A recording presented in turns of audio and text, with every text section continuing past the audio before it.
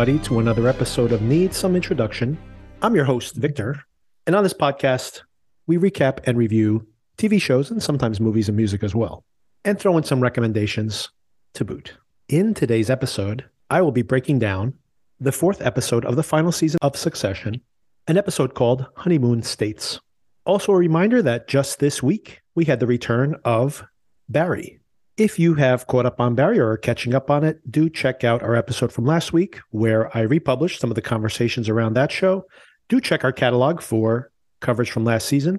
And on Wednesday, expect an episode where Sona and I will be discussing this episode of Succession, and Celia and I will be discussing the first two episodes of this also final season of Barry, which premiered just last night. And we'll break down those episodes and discuss them as well. Also on that episode, I think tomorrow it is, I'm publishing this on Monday.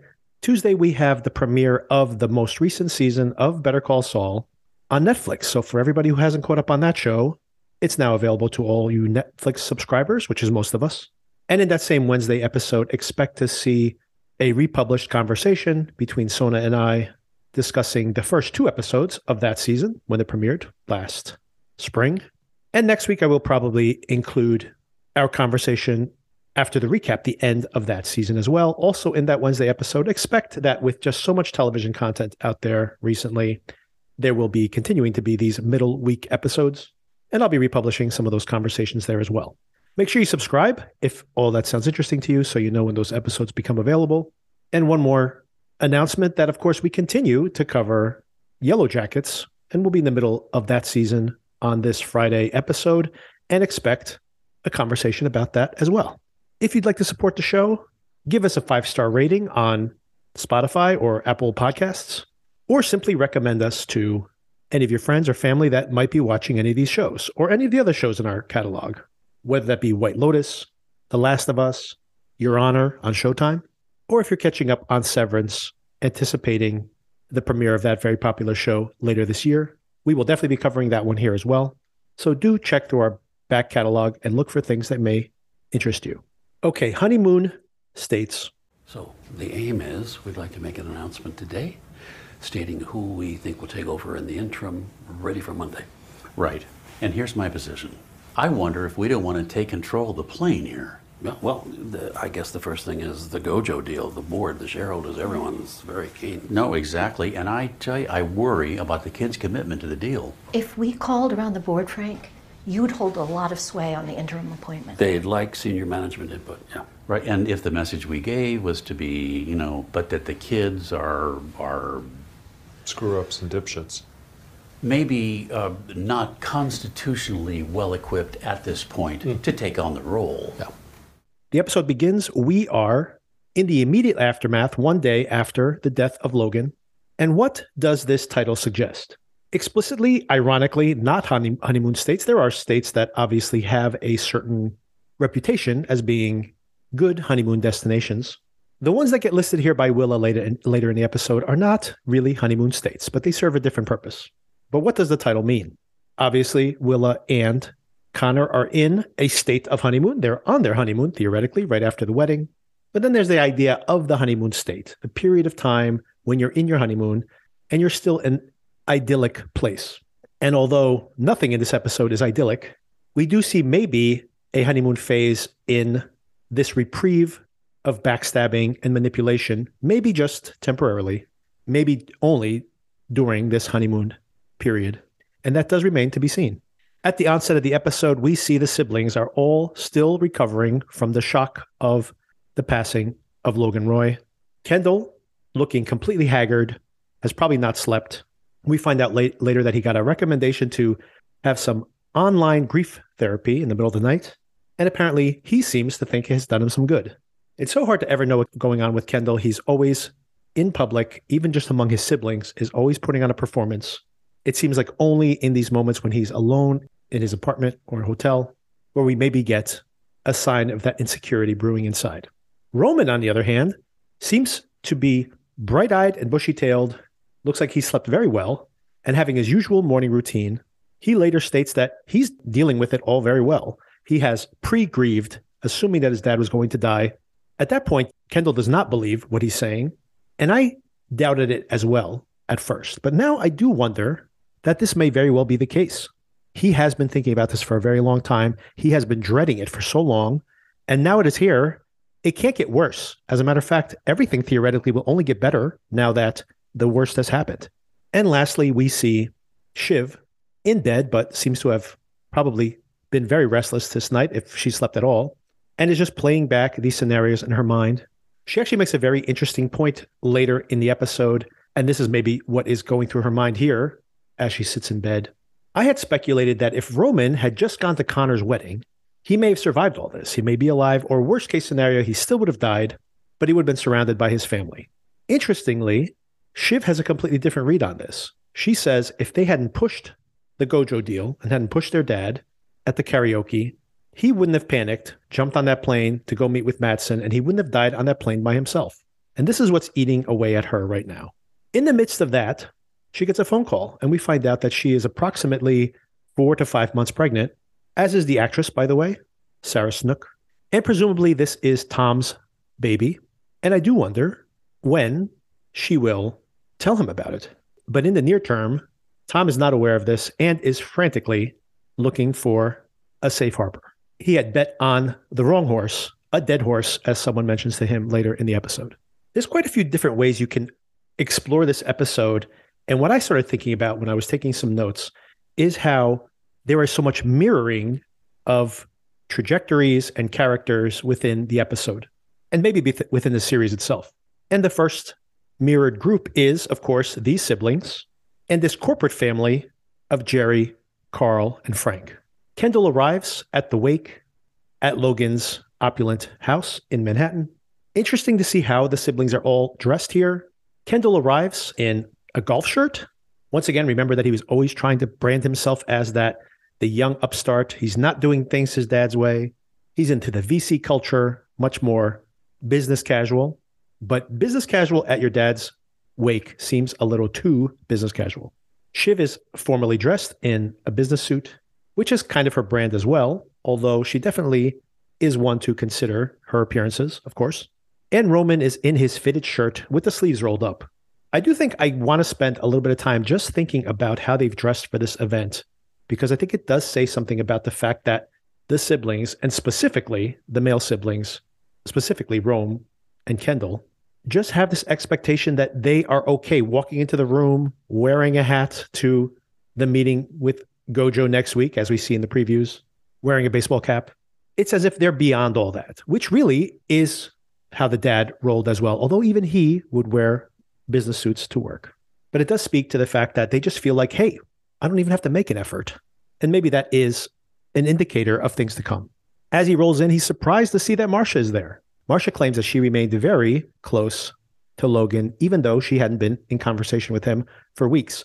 Ironically, that the siblings call this out when they themselves, once again, a lot of mirroring in this episode, have also fallen out with the dad and had not spoken to him for a great deal of time. Of course, had spoken to him very, very recently, but that was not the norm in the recent months.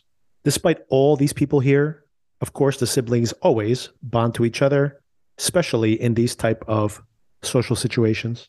This wake/board meeting, they want to check in with each other. And of course, they also want to strategize. What's up with Marcia? Oh, the belle of the ball? Death becomes her. And like, where's Carrie? In Marcia's trunk. Inside an anaconda. Inside a sarcophagus. You know that Marcia hasn't seen Dad in like 7 weeks. It says in his calendar. Intimate calls every night. Did you get that one? No. I think I might sue her for making me think of Dad doing phone sex. No? Oh, yeah, no, I could do a phone sex bit if you want. I just thought you wouldn't be in the mood. Yeah, I'm fine. Like, I'm sure it'll crush me eventually. Freight train a-coming, but today I'm okay. Yeah? Yeah. I feel knocked out. Yeah. I didn't sleep. I wonder if maybe I've just thought about it so much one way or another that, I don't know, I've maybe pre-grieved? Well, good for you. I mean, I don't believe you, but... No. I love the description that Roman has for where Carrie might be and how Marcia has disposed of her. It hasn't quite happened yet, but it will happen in this episode. In adjoining rooms, we have Jerry, Carl, and Frank with Carolina in tow, and they're conniving on their own. Who should take the crown? We see a split in the vote here. Carolina and Jerry both think that Jerry should do it. She has done it before and recently. Meanwhile, Carl and Frank align against her, but both of them actually think that they're a good fit for this. But I think deep down inside, neither one of them actually want it, whereas Jerry really does. So I think she could have swayed things in her direction. Speaking of parallel actions, we see that Greg floats in with the siblings, just as Tom follows the other executives into this side room to check out the china and, of course, gossip and plan. On the Greg side, pretty hilariously, he gets the cold shoulder. Some are more polite than others. Roman just tells him he has to go find another mommy somewhere else. Mattson calls Roman. Importantly, that he calls Roman, that he does have that closest relationship with him. But also interesting, remember, that he spoke to Kendall when he was concerned about the health of their deal. The siblings let the phone ring, but are actually rather concerned about this call and actually want to get their talking points in order. A few minutes later, they actually do return the call. Mattson does not answer the call this time and instead lets his assistant answer, and as a bit of a power play, is actually obviously there in the background, commenting on the conversation and laughing at their predicament with their father just having died. He obviously has a great deal of power here and is letting the siblings get uncomfortable. I think this conversation goes really badly. Shiv seems a little overeager to get the feedback that the deal is still happening, and then later balks at the idea that they'd have to, or one of them would have to get on a plane and meet with Gojo at their annual Gojo getaway. They even in passing say, hey, can you send one of those old guys to come and meet with us? Of course, this is a dig at those siblings, not asking for one of them to come and meet face to face, basically indicating that they do not believe that they are the power center here. But I am pretty sure, especially now, given the circumstance by the end of this episode, that it is Roman who is going to go and try to iron out this deal. Tom has weaseled his way in among the executives as they discuss their strategy and their feelings as how the board should vote. They mention that maybe they should have some messaging. Tom offers up that considering the kids are a bunch of screw-ups and dipshits, they probably wouldn't be the correct ones to take the position. And he even offers, hey, it's only interim. I could maybe take the position. I'm only here to serve, something he repeats many, many times in the course of this episode. And he gets a brutal assessment from Carl while he's scarfing down some mini fish tacos. Can I frame the question for you, but as a friend? Sure. Just so you'd be prepared. The negative case would go, you're a clumsy interloper and no one trusts you. The only guy pulling for you is dead. And now you're just married to the ex-boss's daughter and she doesn't even like you. And you are fair and squarely fucked. Jesus, Carl. Frank, can I grab you for a second? Oh, sure. Yeah. Carl, who has a great episode this week. Also having quite the week is Marcia, who's returned from her never-ending shopping trip to Europe and has reclaimed the house. Quite a few things happen here. She indicates to Kendall that she's still been having intimate conversations with Logan, something which may be true, by the way. Even though they are sometimes seem to be alienated from each other, we have seen Marcia pop up when Logan has needed her in the past. And we have also seen that he, even when they're away from each other, does turn to her for consultation. So maybe indeed there was still something here between them. But regardless of what it was, she is back to clean out the house and more. Greg is looking for that new mommy and tries to sidle in there. She is polite, but eventually blows him off. And Connor and Willa have arrived. She congratulates them on their wedding and gets a little dig in on Willa. Look how far you've come. But Willa turns it right back on her. Look at us both, she says. So Willa isn't so naive, and she can defend herself. Connor mentions to Marcia that he'd love to have the house. It's a little distasteful, but I don't really want to. And he just hints at the topic, and she just immediately says, I'm thinking between 60 million and 70 million. Connor says, 63? And they shake hands on it. They spit in their hands and shake on it. Marcia is ready to clean up, take all her winnings, and head back to her life in Europe. To which I say, good for you, lady. That's the right attitude. We also see Carl and Frank, the elderly and less neurotic mirrors of Kendall and Rome here in my analogy. They have found a fly in the ointment here. There's a letter, perhaps around 4 years old, among Logan's papers. And it says, should something happen, any kind of emergency, or his untimely demise, here are his wishes. He mentions where he wants to be buried. He wants a funeral in New York. He has plans for some of his properties and some of his art, etc. But most importantly, who would be the interim CEO? And he has put down Kendall Roy as the interim CEO. More interestingly, seems like he has made some notes there. They're guessing, considering the placement in the documents, maybe about a year and a half ago. There's some pencil marks in the margins, some doodles, and then there is an underlining of Kendall Roy's name. There's some pretty funny interactions here. Carl says to Frank, well, maybe if your hand got a little shaky next to the toilet and this just disappeared, but they're just speculating in a comic mode, in a humorous vein. But also, this is not as essential a document as it may appear. Logan and his siblings no longer control the majority of the board, but of course, they still have a substantial vote on the board. But the question is, should they mention this to anybody else? Jerry comes in and joins them, mirroring this dynamic where Roman and Kendall are always fraternizing, and Shiv's always a little bit on the outside. Speaking of being on the outside, Connor rolls up, always a little bit on the outside of these three. They check in with each other. Connor basically says, I don't even know where he's at. He doesn't know if he's okay with it. He doesn't know if he's not okay with it. They make fun of Roman once again for seeming to be doing fine. And they start discussing the obituaries of their dad. Shiv gets a great moment here where she says, Dad sounds great. I wish I'd met Dad. And then Roman also very entertainingly tries to translate one of the obituaries. Anything good? The courier, you need a code book for this one. You ready? Yeah. A complicated man. Through phones at staff. It's good. Sharp reader of the national mood. He's a bit racist. Well, then he was very much a man of his era. Again, racist. Also relaxed about sexual assault. Business genius. Never paid a penny in U.S. tax. Oh, that's yeah. Well connected. Well connected. Now that's not fair.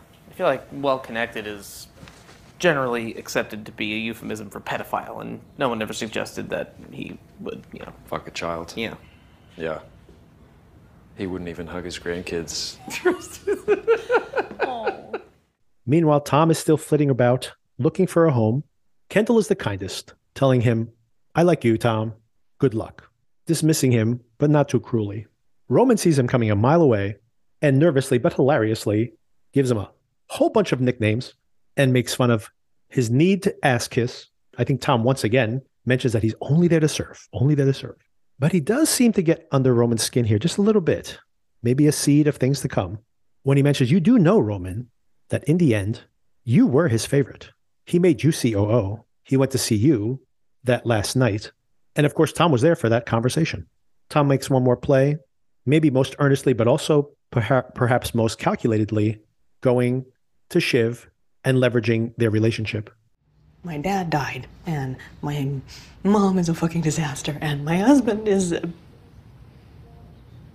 And Carrie and Marcia, and it feels like I'm the only one who lost something that they actually fucking wanted here, and it's not coming back, so...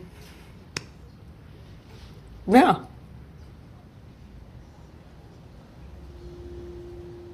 Siobhan, do you remember when we first knew one another? The first time in France when I flew to you. And it was that very difficult time for you. And I'd sent you all those handwritten notes.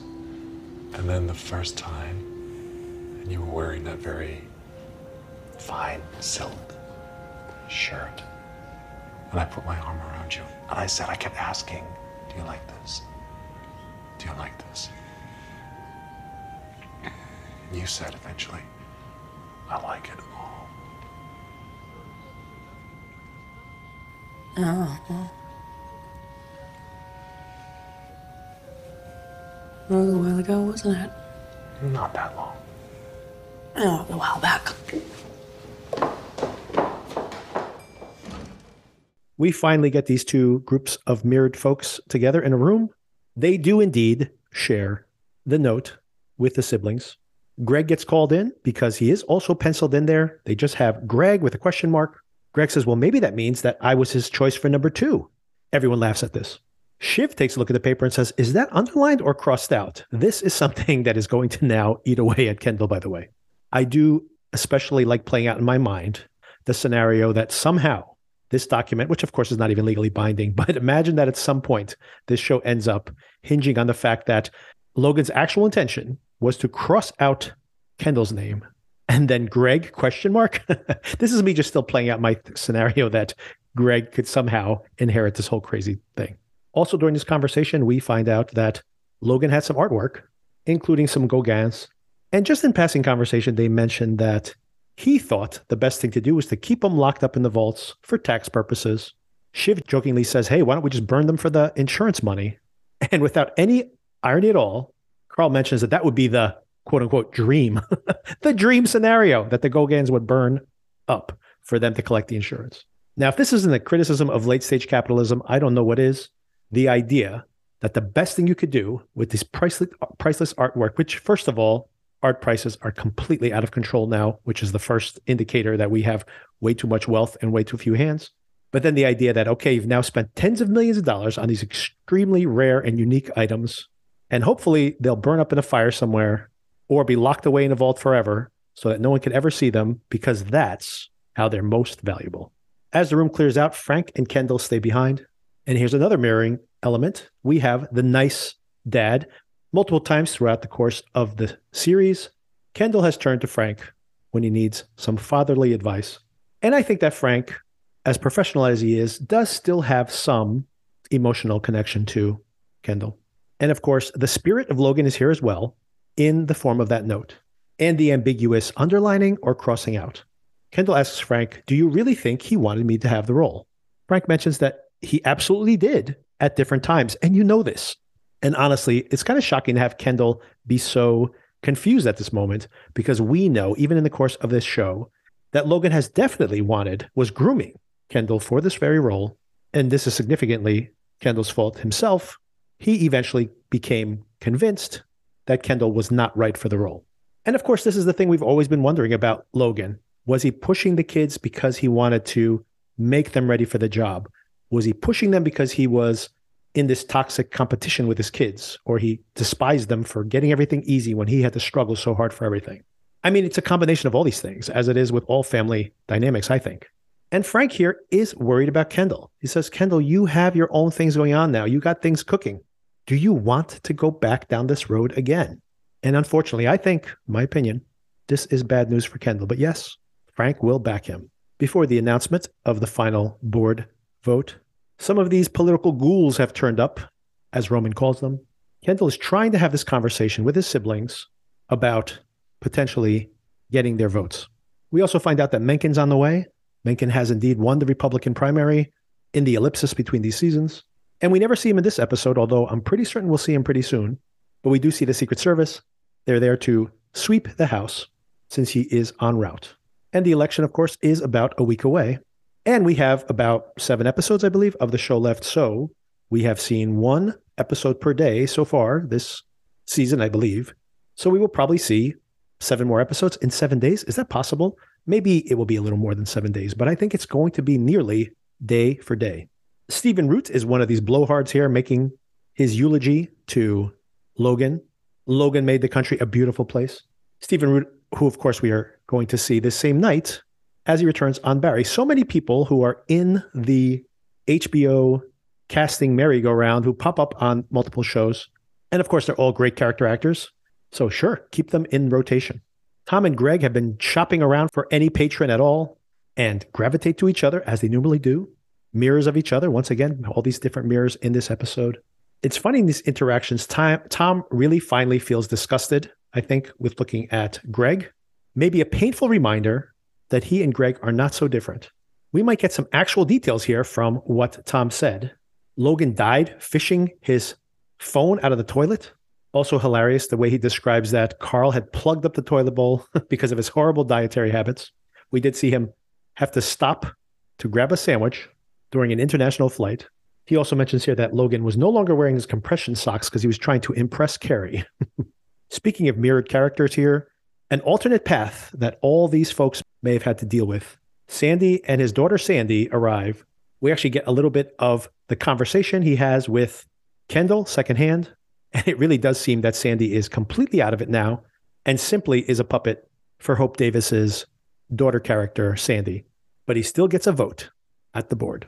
This could have been their future. If Logan had survived or if Logan slowly became more and more decrepit, they would have been puppeting around their dad, wheeling him around.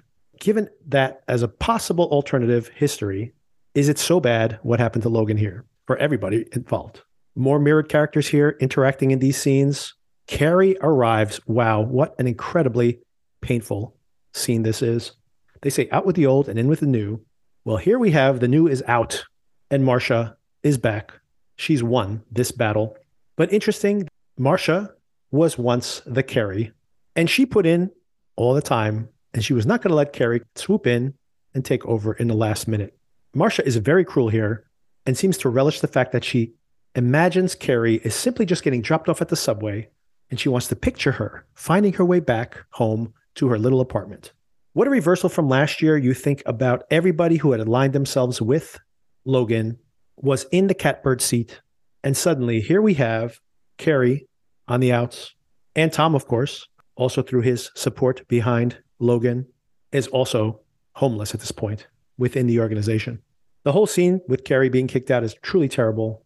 Colin steps in immediately. He's a polite but stern guard dog, despite just wearing jeans and getting mocked for it by the siblings. He does seem to have landed in Marcia's good graces. They have a side conversation, and I have a feeling Colin is going to hang around. Meanwhile, Greg here, still desperately looking for someone to be his sponsor, is chittering away, doing running commentary as Carrie scrounges to pick up her pathetic bag of items that have fallen onto the ground. Roman is the only one that shows her any compassion here and proves himself once again to be maybe the most sensitive and the one who has the most compassion, despite his overtly trollish behavior. Carrie, under her breath, is mentioning that they were going to get married. Logan had told her that they were going to get married. Now, do I actually believe this? No, I don't. But do I believe that he might have presented her that to keep her around? Possibly. That is possible. Kendall catches up to Stewie, and he finally has a real emotional breakdown there. They have been friends for a very long time. Mirrored characters once again. Golden boys that never quite delivered. And Kendall uses that emotional connection to hope to get Stewie to vote his way. Stewie does mention that, the last time I backed you, I got my pubes singed. Kendall makes his pitch. Hey, this is only temporary. It would be good. Have a little bit of confidence there to have another Roy there, someone in the family, someone who's a known commodity. And it's only temporary. Stewie's weighing it out, but seems amenable. The last person he has to win over is Shiv. He gets angry here. Shiv seems to just be distracted and refusing to have this conversation. Kendall's pitch is, doesn't it deserve to be one of us? Are we just going to hand it over to one of these jerks, or are we going to do this ourselves? And pitches the fact that, hey, look, we've been working together, been trying to get these other deals off the ground. Doesn't that feel good? Let's do this together too. I think the most convincing argument here, she's very skeptical. She knows how badly this can go. But I think the most convincing part of it is the fact that they have been working together recently. And there's an opportunity here to do what they have claimed they've wanted to do this whole entire time. Here's an opportunity to at least temporarily do it. And of course, that temporarily can become permanent, potentially. They finally have the meeting where the heads of the board are all together. Stewie comes in to referee with the siblings and throws a support behind Kendall. He mentions, hey, there's that note. Roman pushes away Jerry a little bit by saying, hey, you know what? You were fired. Jerry says, you don't have that on paper anywhere. And Roman just goes, maybe. Like, hey, are you sure we're not going to find a paper? That would be pretty bad. No, don't you think? And that backs her off a little bit. In the end, they reluctantly do vote for Kendall and Roman as his number 2. And of course, Shiv gets pushed aside. They say they can't do 3. It sounds too weird. It sounds too contrived. You don't have any experience. Kendall has experience here within the organization. I'm the current COO. We have the piece of paper with Kendall's name on it. How do you fit into this? You would just be like a weird orgy for hippies. Too many people. She's not happy about this, but accepts it. At first, I wondered why Stewie would actually support this. He did have some negative takeaways from the last time this happened. But then again, what additional sway does he have if Kendall is not there? With Kendall, he has the friendship. He has some pull. Whereas if you just have some professional, or even worse than that, some outsider come in to run the show for a little while, Stewie's just another outsider with a big vote, a very loud voice. And of course, that has its own power, but just another loud voice in a room full of loud voices. After this whole turnout, Shiv seems especially frustrated. And in running off, she actually trips and falls, embarrassed by the situation. Stewie actually tries to help her up. And she just says, don't touch me. She doesn't want Stewie to help. She doesn't want Tom to help. It's just another humiliating moment for her in this particularly humiliating day.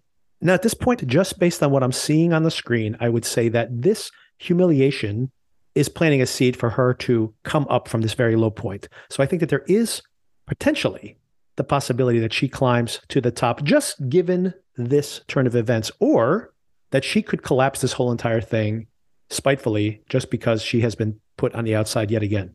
We approach the end of the episode. Ken and Rome go into the dad's office. Carolina and Hugo need to meet with them.